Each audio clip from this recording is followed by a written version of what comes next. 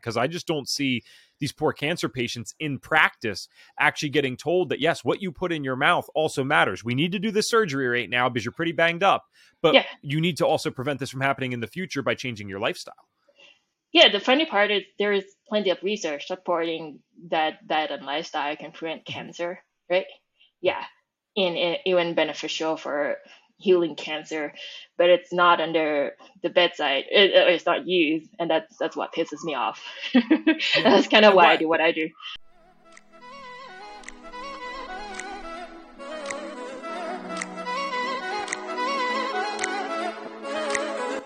Hello and welcome to the Health Detective Podcast by Functional Diagnostic Nutrition. We bring you interviews from people who have conquered the trickiest of health challenges using the functional diagnostic nutrition philosophy and similar healing modalities. You're going to hear from experts who have been through the ringer with their health issues and yet managed to come out on the other side. If you're interested in natural healing and or functional medicine, congrats, you are in the right place. You can always visit us at functionaldiagnosticnutrition.com, but for now, here is today's episode. What is going on, my friends, and welcome back to another episode of the Health Detective Podcast by Functional Diagnostic Nutrition. My name is Evan Transu, aka Detective Ev, and I will be your host for today's show. And we're speaking with my friend Nattha Wannissorn. She is a PhD scientist and a functional diagnostic nutrition practitioner who helps bring natural health to the general public using online content, copies, and courses. Nattha believes the best way to advocate for natural health is to demonstrate scientific literacy and communicate with integrity. As former chief content officer of the popular health website Self-Hacked and genetic analyzer Self-Decode, she co-created science-based health detective content for over 3 million readers and helped 1,000 impossible cases. She now runs Wellness Medical Writer, a marketing agency that helps busy health practices and health e-commerce companies communicate the science behind their missions. If it's not already obvious, this is one sharp cookie. Her and I met at the Biohacking Congress. It's a type of conference in June of 2022 up in Boston. And she was someone who we were just talking with before. I didn't really know she was an FDN. And then I found out she had graduated from FDN all the way back in 2012. And she's always integrated that in some way in her current work. So she's got a lot of different certifications, degrees, and FDN is one of them. She now currently resides in Mexico. And I think that's what's so cool about our line of work. I mean, even though she's not taking clients directly per se, she still has the ability to work remotely from anywhere in the world. And so she's hanging out in Mexico City while going and helping people online. I think that's pretty amazing. And when we talk to her today, we're going to hear about her story of just very type A personality, super driven, the family kind of push that came and influenced her to push this hard. And eventually, it kind of made her pretty sick. And I love people like this who are this smart, this well-read, and this research-backed, who then get into work like this, because these are some of the most credible people that you could ever hear from. This is a former cancer researcher who then turned health coach and natural health practitioner. I think there's something to be said about that. I also think there's a lot to be learned in this episode, so I'd like to jump right to it. Without further ado, let's get to the show. All right. Hello there, Nattha. Thanks so much for being here with us today. Yeah, it's nice talking to you again. All right. So we had met at the Biohacking Congress, which is a type of conference in Boston in June of 2022. And I find out that she has been an FDN since 2012. So one of the OG FDNs. We've had a few of those on the show. It's kind of amazing how many people there are from that era that are wandering around doing great work and doing good things in the world that I don't hear of as much. I think FDN is a lot more community oriented now, right? Where if someone goes through and graduates today, it's pretty hard not to get involved with a bunch of people. But I think it was a little more spread out in the beginning. So I meet these cool people still to this day that have been doing this double the time of myself and have very successful businesses and lives with what they're doing, and I've never even heard of them. So I'm glad to kind of figure out what your story is today. I only have certain pieces of it, and the audience knows that's my favorite way to do these interviews. I don't like to know everything. I like to know just enough. And so I want to start off today, Nattha, with the same question that we do with everyone on this show, and that is just, when did your health symptoms start, and what the heck did they look like? I've only grew up with a lot of it. I realized I grew up with eczema in the household, and there are like steroid creams like hidden in every corner. And then, we would go out for Japanese food or something, and there would be antihistamines like being passed around. So that was With the salt and pepper, right? Yeah, here's your Benadryl. the soy sauce, but that's normal. Like growing up. And then like when I went to grad school, right? So I would have like painkillers, antihistamines, and all these sort of over-the-counter medications in my drawers, like everywhere. So that was how it started, as far as I knew. And then in the middle, yeah, straight, yeah, go ahead. Well, I guess the one thing I was going to say, because it's always important to me to know this, when you guys were passing out the antihistamines and stuff like that, I mean, you're a pretty sharp person. Was there any thought in your head at that time, at least, that this wasn't normal, or was it just so common that you just didn't think anything about it? Like, hey, this is just what we do. I'm a surgeon's daughter and granddaughter, so yeah, it's to me that was normal, and it was what a lot of my family members did, even antibiotics, and yeah. Okay. Yeah. I thought, and it felt like it was harmless, even though everyone knew it's not harmless, right? Yeah. Yeah. So how does that continue to progress? Because it starts out with this stuff, and then you said that you were dealing with that stuff in college. Like, where does this get to the point where now it's really becoming a bad part of your life, or something that you can't ignore? Yeah, so I mean, like I went to college and I was studying really hard. At some point, I was studying until 4 a.m. Yeah, like almost every night. So, and I blew up 30 pounds, which is probably normal if you don't sleep properly, right? And I graduated, went to grad school, and I looked like this perfect scientist with my life and everything together until like 3 to 4 years in.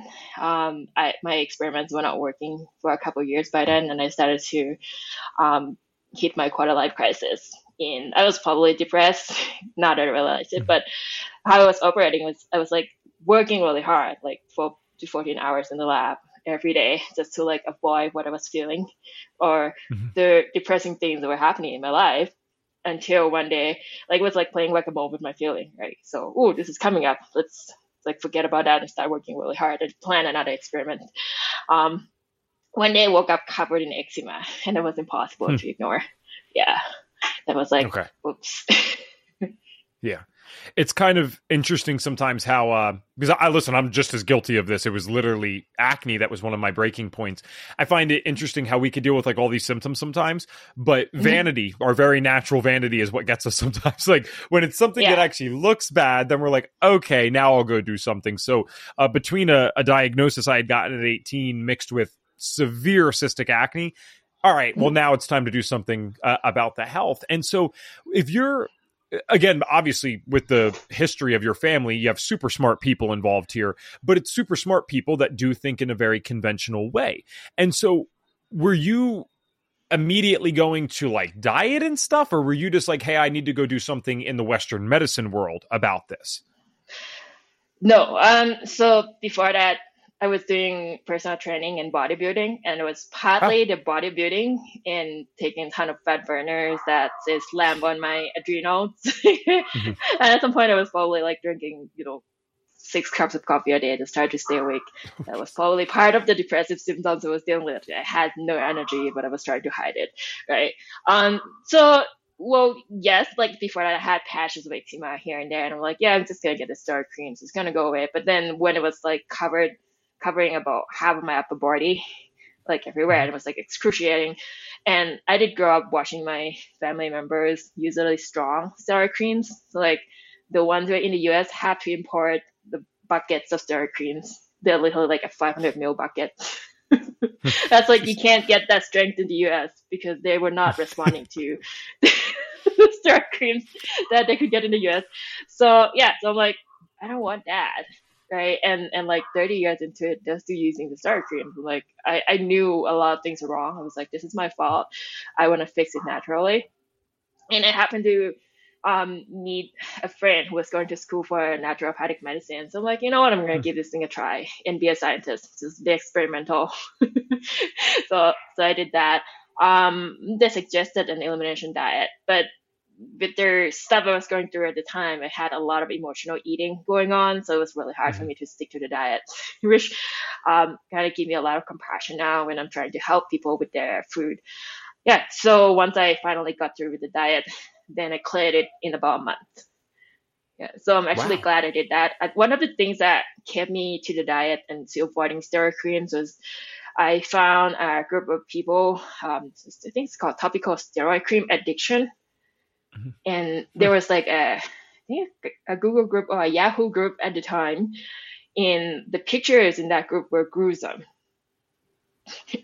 Yeah, so I'm glad I found this group, so I knew before I get on steroids this time. Wait, what is the addiction component? Does the steroid There, do something?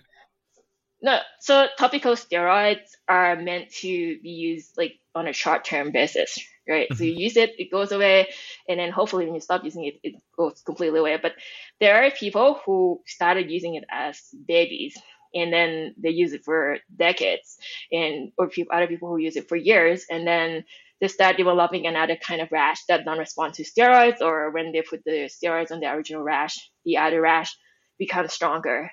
Hmm. And I guess that's because they never addressed the gut, the inflammation, and the mind body part that led to the eczema in the first place. Right? So you're playing whack a mole with your body. It's like, here's a dysfunction, you need to address it. So the other thing that steroid creams do is that it makes the immune cells that contributes to the eczema more potent.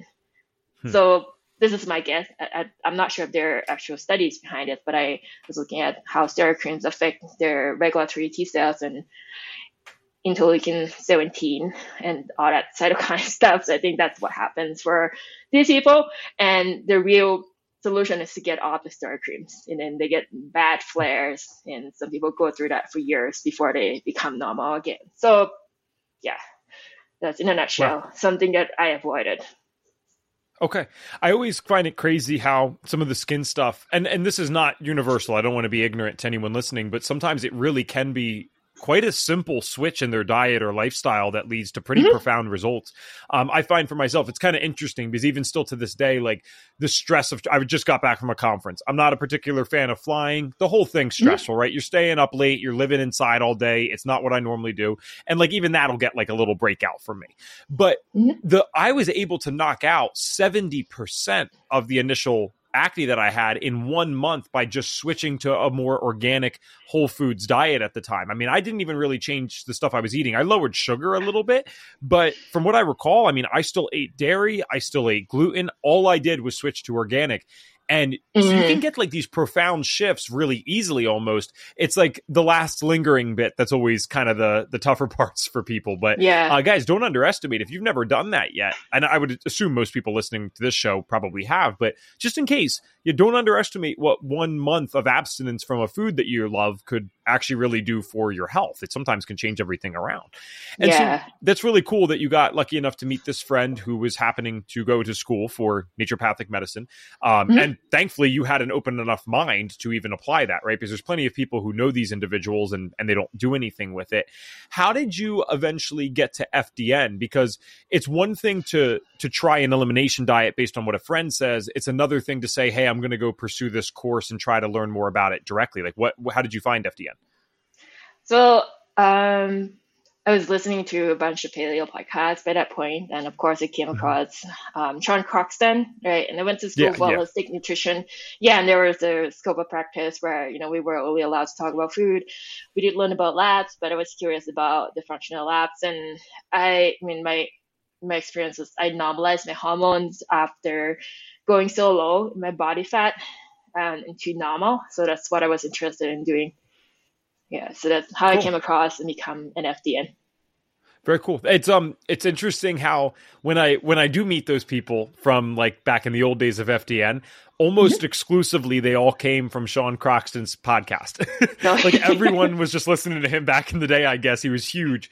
It's interesting because I think his podcast retired in 2015, and that's mind blowing to think that this was such a big podcast for this space, this niche space of functional medicine. And he retired from that in 2015, like, and then did something else because, I feel like we're just getting started and there's so many people that still need to listen to these shows. And yet, that guy was just way ahead of his time. So he's got a great show now. I encourage people to go check it out. It's all about personal development and stuff. But anyway, you at one point, you were researching cancer, right? That's the kind of work you were doing, correct? Yeah, like my entire life, I wanted to be a cancer researcher. Cool. So was this a huge mindset shift and paradigm shift when you started adding the more natural stuff in? Because I'm guessing that research you were doing for cancer was not necessarily 100% in alignment with some of the stuff that you were learning now from a functional perspective. Well, no, because like every presentation you start in biology, I mean, if you snoop into my grad school, you start with Mother Nature is correct. So you assume that everything you're observing is correct, right? And then you try to understand why. And I think there was the same thought process where like, I got this eczema flare, my body is correct, let's try to understand why. But for some reason, like when it comes to drug development, it's the opposite thinking where you're like, your body is wrong. Let's smack it in the face and try to cover up the symptoms. So I think the way we do natural medicine or like functional medicine is very much in agreement with the original scientific ways, even though some of the treatments are not entirely scientific. Yeah. Okay, very cool. That's good. That's good to know. That's encouraging. My aunt, when she was diagnosed with cancer, it was just, I listen, I understand that when someone catches something late, they need to do what they have to do. I'm not ignorant to that. Mm-hmm. It was crazy how fast it was, Nattha. They took her in and, she had these headaches. She gets diagnosed with a brain tumor. Within days, they have her undergoing surgery. And then within the month or 2 months, whatever it was, they have her undergoing chemotherapy. Now, I'm not for or against it. This is a complicated situation, and I'm not pretending that I'm a medical doctor who understands the complexities of something like that. But how we could be doing these things to a human being, going through brain surgery and chemotherapy, and they never once brought up to her, because I asked her, never once brought this up, the idea that maybe what she was eating or doing in her life led to the cancer. That just seems like an incomplete form of treatment for me. I'm not even advocating necessarily for one way or the other. I'm just saying I wish it was both. So that's why I asked if the research was different, because I just don't see these poor cancer patients in practice actually getting told that, yes, what you put in your mouth also matters. We need to do this surgery right now because you're pretty banged up, but you need to also prevent this from happening in the future by changing your lifestyle. Hey folks, it is Detective Ev popping in here really quick. Maybe you're listening to this episode and you are like us thinking, wait a second, this is kind of crazy. There are people out there who have these extremely serious diseases, many of the times being caused by lifestyle, and yet they are treated with drugs and surgery that have lots of side effects and could even potentially kill them. Now, I'm not a doctor, so I'm not saying don't do any of those things. That's up to you and your doctor, what you think is right or what might be even necessary depending on where you're at in your health journey. But regardless of where you're at, I think we could all use some common sense and say there's nothing that's going to be hurt by someone taking a more functional approach, analyzing labs, actually figuring out what's going on in their body, and then optimizing their lifestyle and diet choices for them so that they have the best odds at healing. You would think that's something we can all agree on, and yet we don't see it practiced nearly enough in today's modern world. Well, if you would like to be a part of that, then go to fdntraining.com/tryfdn, and you can now try the FDN course completely for free. There is no credit card required. It is literally free. You get to see if this is for you or not for you. And if it is for you, great, we can take the next steps. And if it's not, no harm, no foul. We very much hope that you find something that resonates with you, because if you're listening to a podcast like this, you're probably in search of something like this. So that's fdntraining.com/tryfdn to try the course completely for free. Okay, now let's get back to the episode. Yeah, the funny part is there is plenty of research supporting that diet and lifestyle can prevent cancer, right? Yeah, and even beneficial for healing cancer, but it's not under the bedside. It's not used, and that's what pisses me off. That's kind of why I do what I do. And listen, I'm not trying to because I don't know what your theory or answer is to this. I'm not trying to get you into some like big, oh my gosh, it's the pharmaceuticals trying to control this conspiracy theory. That's not what I'm saying. But like, what is your idea or theory as to like, if there is research here and people are learning this, like, why is this not also taught to people like my aunt who got great treatment, seemingly, but was never told something like that? Like, why is that not happening? Lots of different reasons, right? Money could be one of them. So it could be that their pharmaceuticals are more profitable, so they go in that direction. Maybe the sicker people are, or the more sick people there are, the more profitable the health system is. So that's another possible reason. Another thing could be that conventional medicine is extremely fixated on having large-scale placebo-controlled randomized trials, right? And it doesn't take into account enough of the individual differences between people. Like, what's everyone's story? what's your tumor like? I mean, cancer treatments is getting more personalized. They're learning to test the genes, the genetic mutations in each of the tumor and targeting Mhm. your drugs specifically. But I don't think they are paying attention to the rest of it. Like someone's stories, how they developed the cancer, what their lifestyle was like. Right. Yeah. Does that answer your question? Yeah, no, it does because I guess actually the one thing I'd follow up with Mm-hmm. is because you talked about maybe money being a thing, right? And I Yeah. do believe that at the highest levels that would make sense to me. But you talk like right, like maybe like a psychopathic CEO or something. Okay, fine, we can Mm-hmm. all picture that. But the Yeah. doctor that worked with my aunt, I Mm-hmm. don't believe that was a bad person. So Mm-hmm. is someone like him just not aware of the research that you're talking about, or like what's the deal with that? There's not enough like randomized control trials that will Okay, produce big enough magnitude of significance to make it jump out as big as the drug could, right? And you know that natural medicine doesn't work as a monotherapy. Like it's not like you sure. can give them this pill and it will work. Like there's gonna be 10 changes at the same time. So that's why conventional medicine has a bias against our kind of medicine. I hate the word Okay. alternative medicine because I don't think it should be alternative, and it shouldn't be. It shouldn't be mutually exclusive either. Like you can do both. Like obviously Right. check the drug interactions, but everyone should have access to both. Right. Well, and I know that was one of the things you actually kind of wanted to talk about today, like why it shouldn't just be choosing alternative medicine. It seems like you want a system where both of these are kind of integrated together, right? Like what would let's say, okay, God forbid, let's say I have cancer. Like what would my ideal treatment look like in your perfect world if I went to a doctor? Well, You're first of like, all, oh, don't get me started. You don't want to know what this would look like.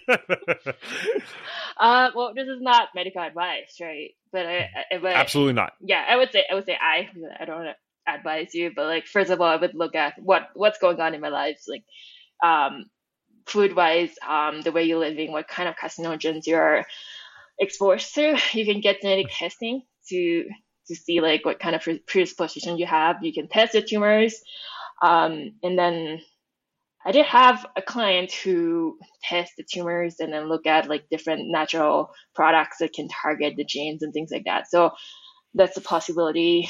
Obviously, I know how to look at the drugs and the clinical studies. So I want to see like are they effective? What are the targets? What are the side effects and all these things? So like take into account all the different options.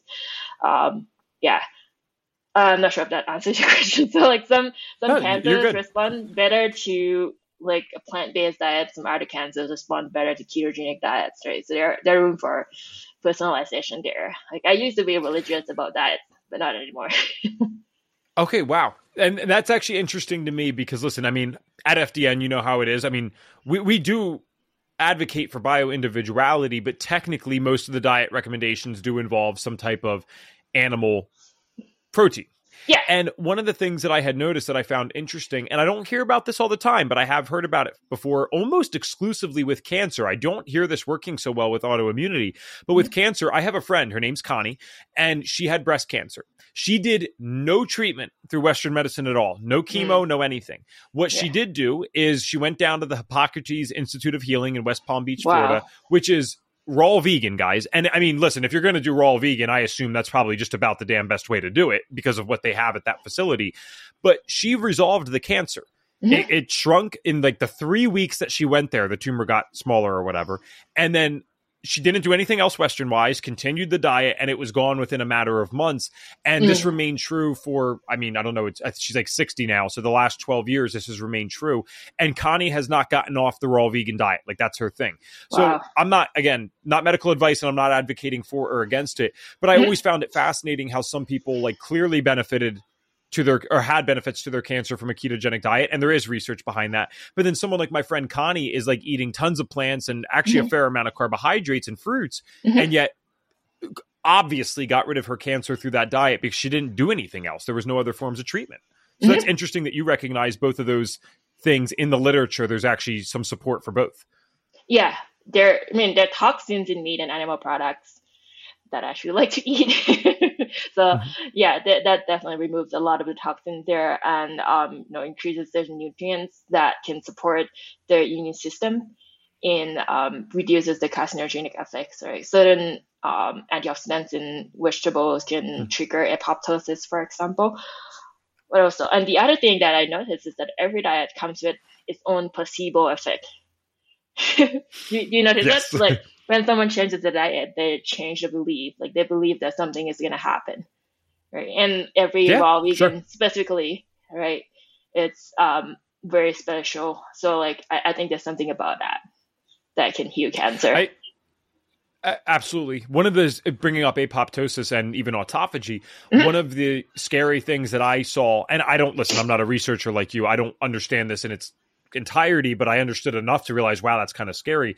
Some people will advocate for fasting, extended fasting for cancer. Many people advocate for it for prevention. And Mhm. from the research I've read, I think that's sound advice. Yeah. However, what's very scary to me is obviously the way that that's actually helping cancer primarily is through increased insulin sensitivity, autophagy, and apoptosis. So that's great. You're killing off these bad cells. You're cleaning damaged cells. Awesome. Mhm. However, I have seen some stuff now that shows when cancer gets to a certain level, in Yeah. certain cancers, again, I don't understand that part, it can actually override autophagy and apoptosis and now use it to its advantage. That's kind of scary. Yeah, that's true. And yeah, and if you get to a point in cancer journey, like you can get cachexic. So that's what it's called, cachexic. Yeah, which is like you lose muscles and you gain fat, right? So that's when fasting might not be a good idea. Okay. Wow. And so I think with cancer, I mean, if there's one thing that we have to tell everyone today, I would imagine that prevention is the best medicine here rather than like try to fix this once you get it, right? Yeah, exactly. That's one of the Yeah. reasons I became a natural health practitioner, I Cool. think. Well, and that's okay. So we're going to explore that more, and I want to kind of go through that journey. I want to rewind to FDN really quick, and when you went through the course. Now, you went through in 2012. It was dramatically different then. Did you guys, were lab tests included in the tuition back then? Did you run anything on yourself at that time? No, we pay extra. But yeah, Wow, okay. I run everything. Yeah. Okay, so you did run everything and you're going through the system. And how did that work for you at the time how about this? How did that work for you at the time? And at that point, what were your main symptoms that you were worried about? My main symptoms was that I started developing histamine intolerance. Right. So I had things that I've been eating my entire life that I actually enjoy, like paprika and what else? Like Thai tea, like that orange color tea. Yeah, Mhm. it's like so yummy. Yeah, those things made me feel awful. Just all of a sudden, yeah, I started getting strange rashes on my hands and like Mm. those things. So I'm like, okay, I'm gonna check things out, and I started running all these labs, and then did the protocol. So I found blasto in my gut, and one of the interesting things I find is that I have like super high cortisol compared to everyone else, but all my other clients have cortisols in the tank. Yeah. Which was hard to understand at the time, but whenever someone said, stress causes high cortisol, it's like, maybe that's not true. It's you need different levels of interpretation there. Yeah. So I cleaned up the gut, did all the protocols, and absolutely nothing changed. And now I realize that in hindsight, it was because of the way I was living and the way I was dealing with my emotions at the time. Like I didn't know how to slow Okay. down. I didn't know how to, like it's so easy for me to follow any diet. Like give me a diet, I implement it, I make it happen. But I didn't know how to eat slowly. I didn't know how to slow down. I didn't know how to feel my feelings. So that was a bigger problem because there was a lot of traumas that were unaddressed, and those were the things that keep my nervous system dysregulated. And yeah, as You went. time, sorry, go ahead. No. I didn't mean. There's a little delay between us on my end, so Sure. that's why I keep doing that. I'm not trying to cut you off, so you please continue. Sure. Yeah. And as time went on, I encountered a lot of people with gut issues, and I realized that a lot of the times it's their nervous system that contributed to that protocol not working. So you need both. You need both the stress management and the regulating the nervous system and also the gut protocol. I think, and I'm someone who went through FDN in 2017, and Yeah. I've seen the evolution just since then Mhm. for us paying attention more to that type of stuff. But I think you make a really great point, and I appreciate your transparency with it, because I'm not going to lie, I don't think we've ever had someone come on here and say that the protocols did absolutely nothing. Some have varying degrees of success for sure, Yeah. but this is a first, and I believe you. I believe you, because I feel like just even talking to you in June and then now, you and I seem very intellectually similar. Like, all right, you can give us anything. We're going to go get it done. We'll work our butts off. We'll work to complete exhaustion. But if the work involves identifying, emotional stuff or things like that, well, that's the toughest thing in the world. I can work 18 hours a day, but you make me do that, and then it's a whole different ball game, right? Yeah. And it's stuff that we need to address, and it can be those reasons that we hang on with these health issues. And so I think the FDN course now does a great job at like saying, hey, this isn't this, we don't offer that per se, but you got to get that checked out. Like, you got to be working with someone that can do that. And so when the protocols didn't do as much as you expected, like, how long did it take to figure out the whole nervous system and emotional aspect? I'm assuming that wasn't just the next thing, right? Or was it? Oh no, it was just the next 5 to 7 years, I guess. Like, a lot of different things, lots of personality development stuff, lots of therapy. Yeah, different kinds of therapy, hypnotherapy, all of those things. And I learned that, I was a colicky baby. I was pulled out of my mom. I was told later that, the therapist said you were stuck. That was because you were stuck. I'm like, oh, okay. I was pulled out of my mom. I was super colicky, and it exhausted my parents. If you had a friend with colicky babies, it's hell for the parents. And my mom had postpartum depression. So like when babies are born and they were trying to learn to relate to humans, and if their parents couldn't relate to the babies, that's traumatic. So there was a lot of stuff like that were kind of like really jamming my nervous system, and it took a lot of practice, a lot of slowing down to finally get my health in the right place. Got it. What does colicky babies mean? I don't know. I've never heard that term. Like, what does that mean? I think it's kind of like not completely understood, but the baby could have, some gas issue, or if they're not birthed properly, or if they have certain kind of pain in the body. And obviously babies can't talk, right? So they just cry all the time. So I was, crying at the top of my lungs. And then my parents and one of the things about the human brain is that the mother will be wired to respond to the baby, right? And that causes like a persistent fight or flight response for my mom, and that's extremely stressful. Yeah. Okay. Wow. All right. Makes sense. I actually worry about that a lot, because I think about how many kids nowadays, especially now, are coming out and they're sick. They're sick from day one. They already have metabolic chaos, whether or not they realize it.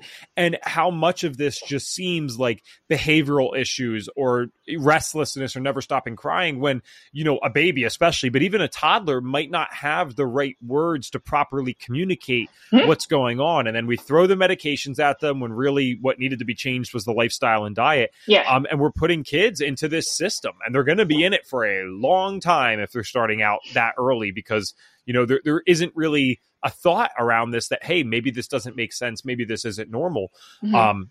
That's pretty hard for people to break out of that mold. And I know that from interviewing all these people. It's just universally, if the person's lucky enough to break out of it, it took years for them to actually say, hey, maybe this doesn't make sense. Or they got really lucky with a family influence or an influence of a friend. But most of the time, it takes years before we actually take another route and go off the beaten path with this. Exactly. Yeah. So I learned that I had tongue tie. I got it cut at 29. So it was like, I didn't swallow correctly for 29 years. And it was like, oh, well, that's why I was colicky. Like, I couldn't swallow properly. It was like the breathing was incorrect. And then, I got a cut. I had to learn to use it was like do tongue weightlifting exercises. That's called myofunctional therapy. Yeah, and then I learned that I had some issues with my atlas, like the first cervical spine there. So that's one of the things that can really cause trouble with babies and cause colic, just because it's really painful and uncomfortable. Okay. So going back to FDN really quick, because you're someone that still says FDN was great, helped them out, but the initial protocols didn't work for you. So in your personal experience, how did FDN help you? Was it from the business side, getting access to the labs? Like, where did it best serve you? Definitely getting access to the labs, understanding how functional medicine works. And it's also important to understand it, like each field that you go into, there's going to be certain things that you need to know. Like I was helping menopausal women, and I didn't know much about hormone replacement therapy. It was helping like women who were like me, like premenopausal, and at the time I didn't know anything about birth control, endometriosis, or PCOS, and fertility and all those kind of things that now I eventually learned. Yeah. It's a really good way to get my foot in the door and helping people think in a different way about their health. Like, so it's like, Cool. so they can talk about these diseases, but the way the doctor thinks about it is one way, and you can explain this is a different way of looking at your hormones and your symptoms, and that's very, very helpful.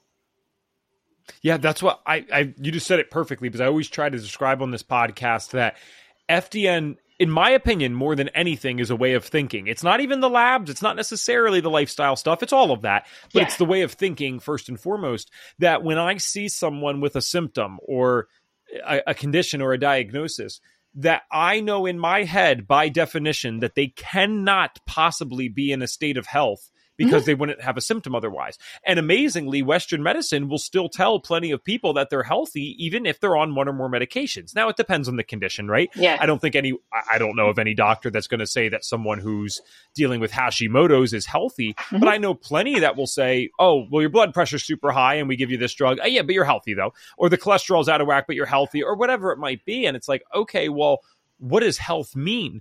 And to us as FDNs, health means like actually being healthy, feeling good, not having symptoms, not having random headaches or stomach aches all the time. I think that's a fair definition of health. Yeah. And I think Reed said when you remove the blocking factors, like the body can heal itself. And I completely agree with that, right? So, I mean, and it is a stage of development. A lot of really successful FDN practitioners will have like 10 certifications because they're like me. I'm super curious, and I always feel like, oh yeah, this is another thing that can help some of their clients. I feel like, I learned to read the labs, I learned to do the protocol, and then I learned the fitness. I learned like how to help them, do that programs that will help with weight loss and things like that. And then there are always more things to learn, like I learned corrective exercise or exercise physiology, and I learned their mind body stuff. So yeah, but there's a lot of different pieces for sure in terms of like removing the blocking factor.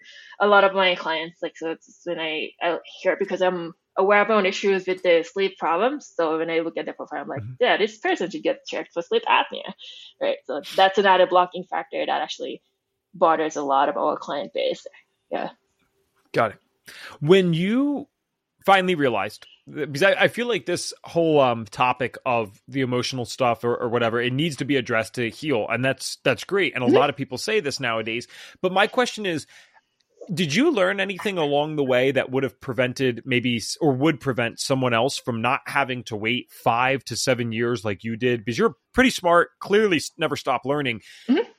So that's already tough enough for you. I mean, that's going to be really tough for the average person. Like, are there any clues or hints now that you would give to someone that say, hey, no, this is definitely something that you need to look at, the emotional and nervous system stuff, as opposed to just the labs? Because there's plenty of people. We had the first person we ever had on this podcast, Ryan Monahan, he goes on, he had a gut issue. He had blastocystis hominis, and he gets that removed and his Hashimoto's more or less goes away. I mean, he literally felt so much better after that, and yet you did not feel much of anything. So this just shows how different it can be. Do you have any tips for that?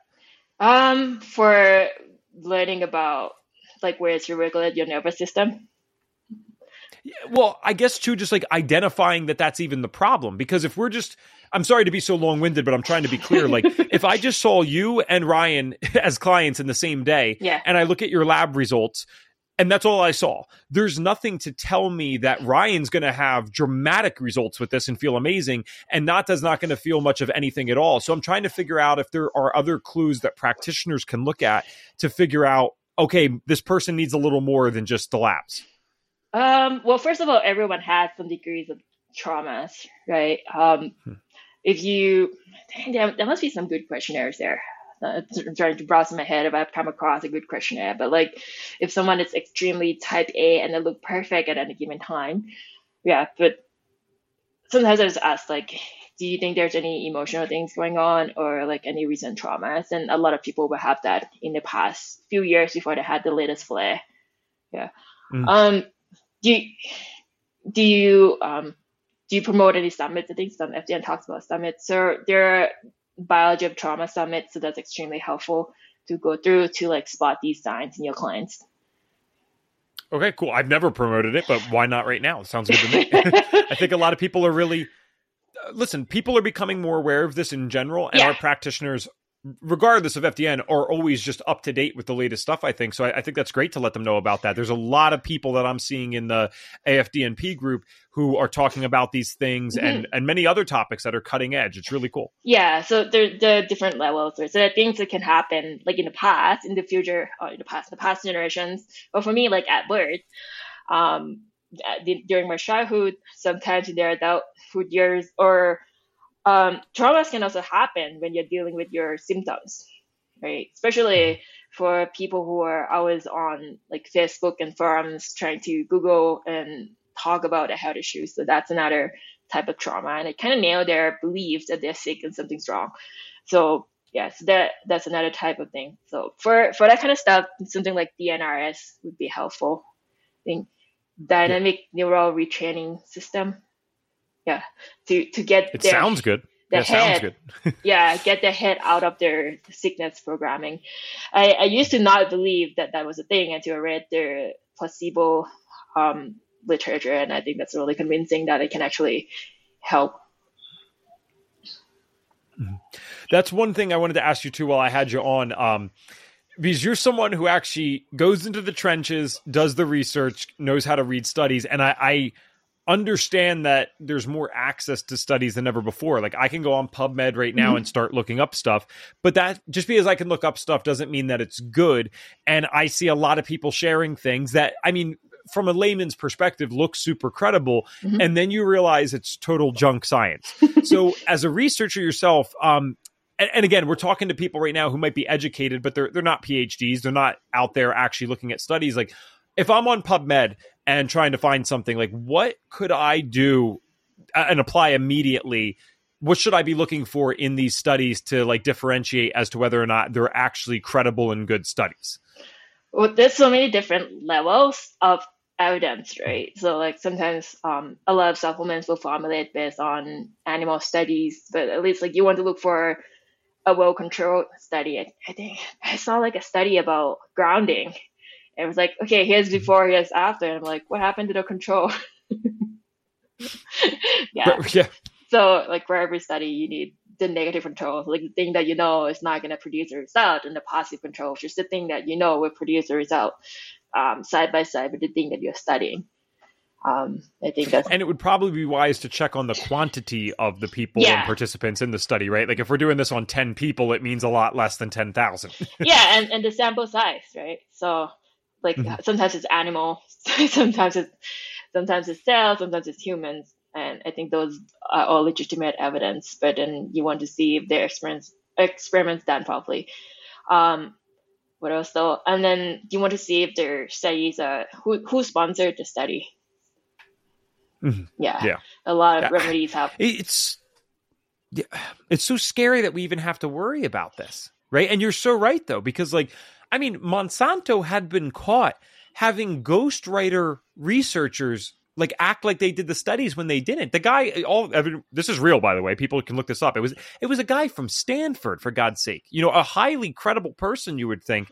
And, you know, you give someone enough money, though, and they'll do almost anything. And he literally made a study that was fake. And then Monsanto did this. How was this company even allowed to operate after that? Like, I have so many questions about this. Yeah, that's crazy. Oh, man.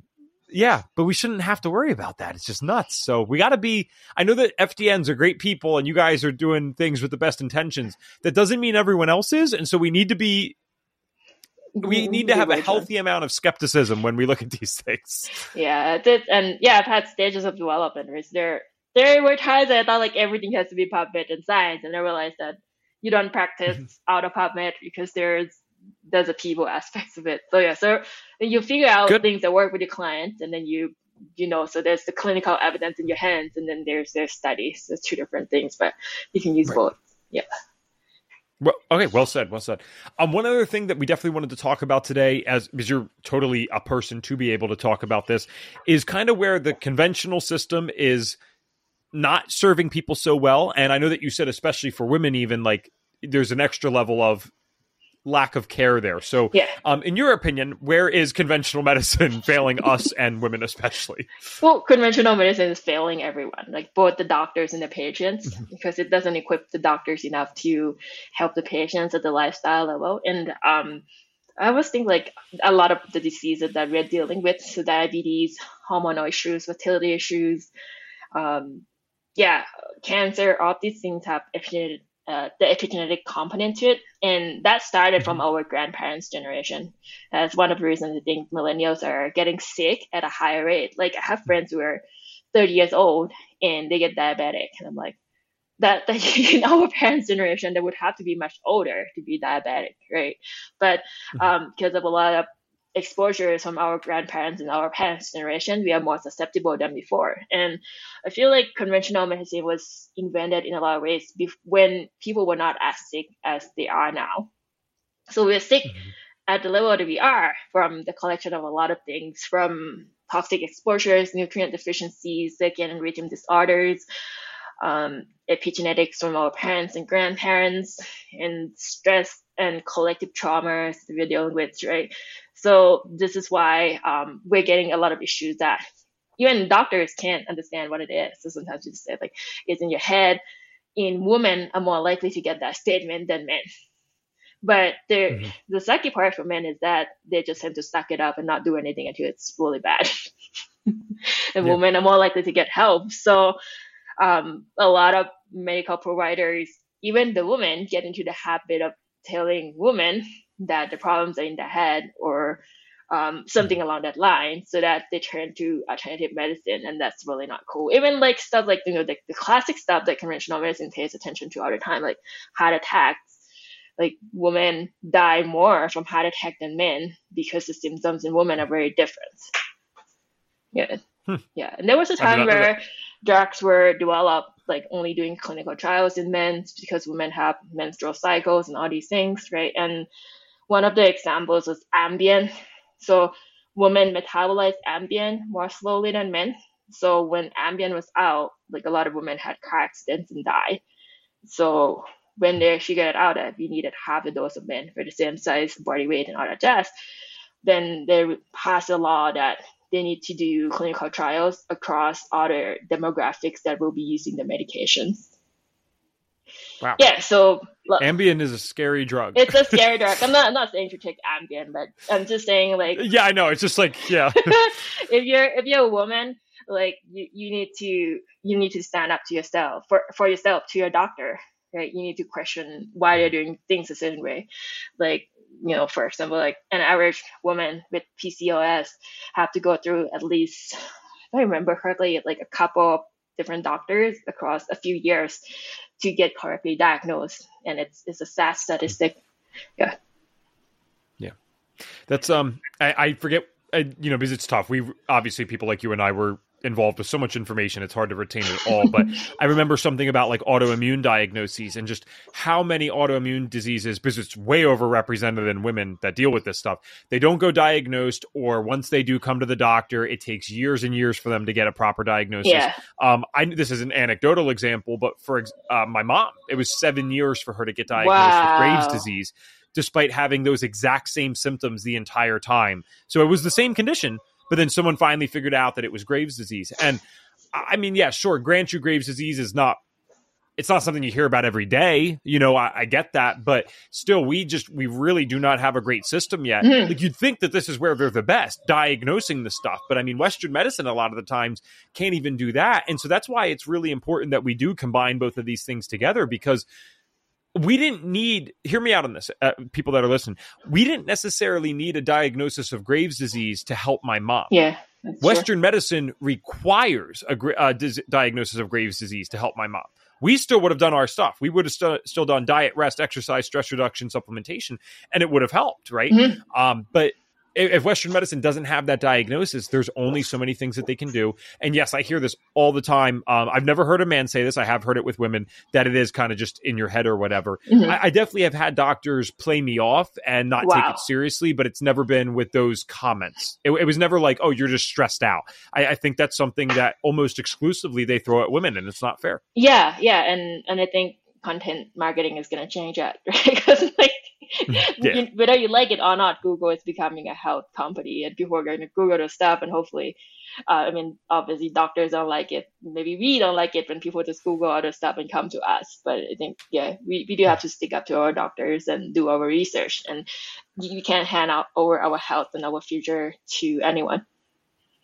Yep. Well, I love talking to you. I mean, I cannot believe how fast this is going by, and I want to make sure I get time to talk about what you do and stuff. So with all your research, all these certifications, degrees, the background that you have, what is it that you do now? Like, who do you help and how do you help them? Yeah, so I found my calling doing medical writing.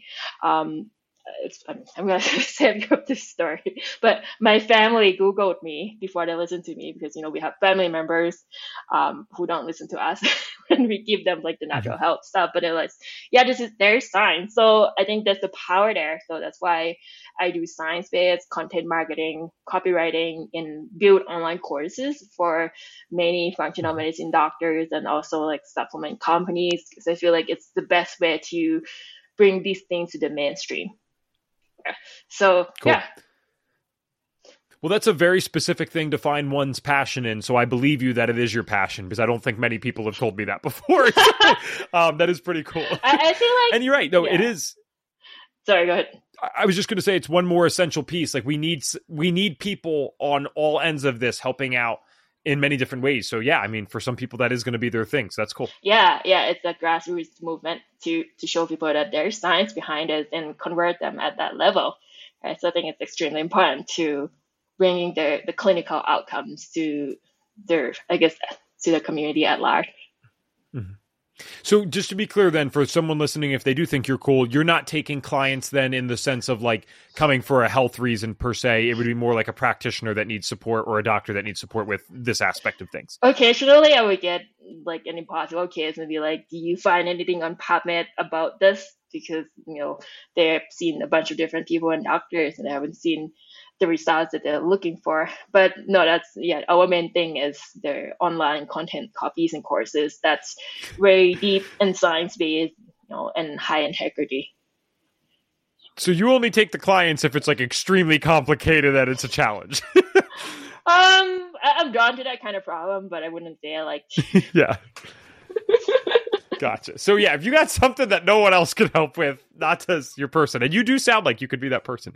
Now, with that said, listen, we have a bunch of practitioners that listen, we have doctors that listen. Mm-hmm. So if someone is interested in your services, where can they find you? Yeah, just go to wellnessmedicalwriter.com or email me at nattha@wellnessmedicalwriter.com, and we can book a 30-minute call and see how we can help you with. Very cool. We will have that in the show notes, of course. And now, Nattha, we have a signature question that we always finish up with on the Health Detective podcast. Mm-hmm. And the question is this. If I could give you, in this case, a magic wand, and you could get every single person in this world to do one thing for their health, whether that's literally do one thing or stop doing one thing, what is the one thing that Nattha would get them to do? Oh, boy.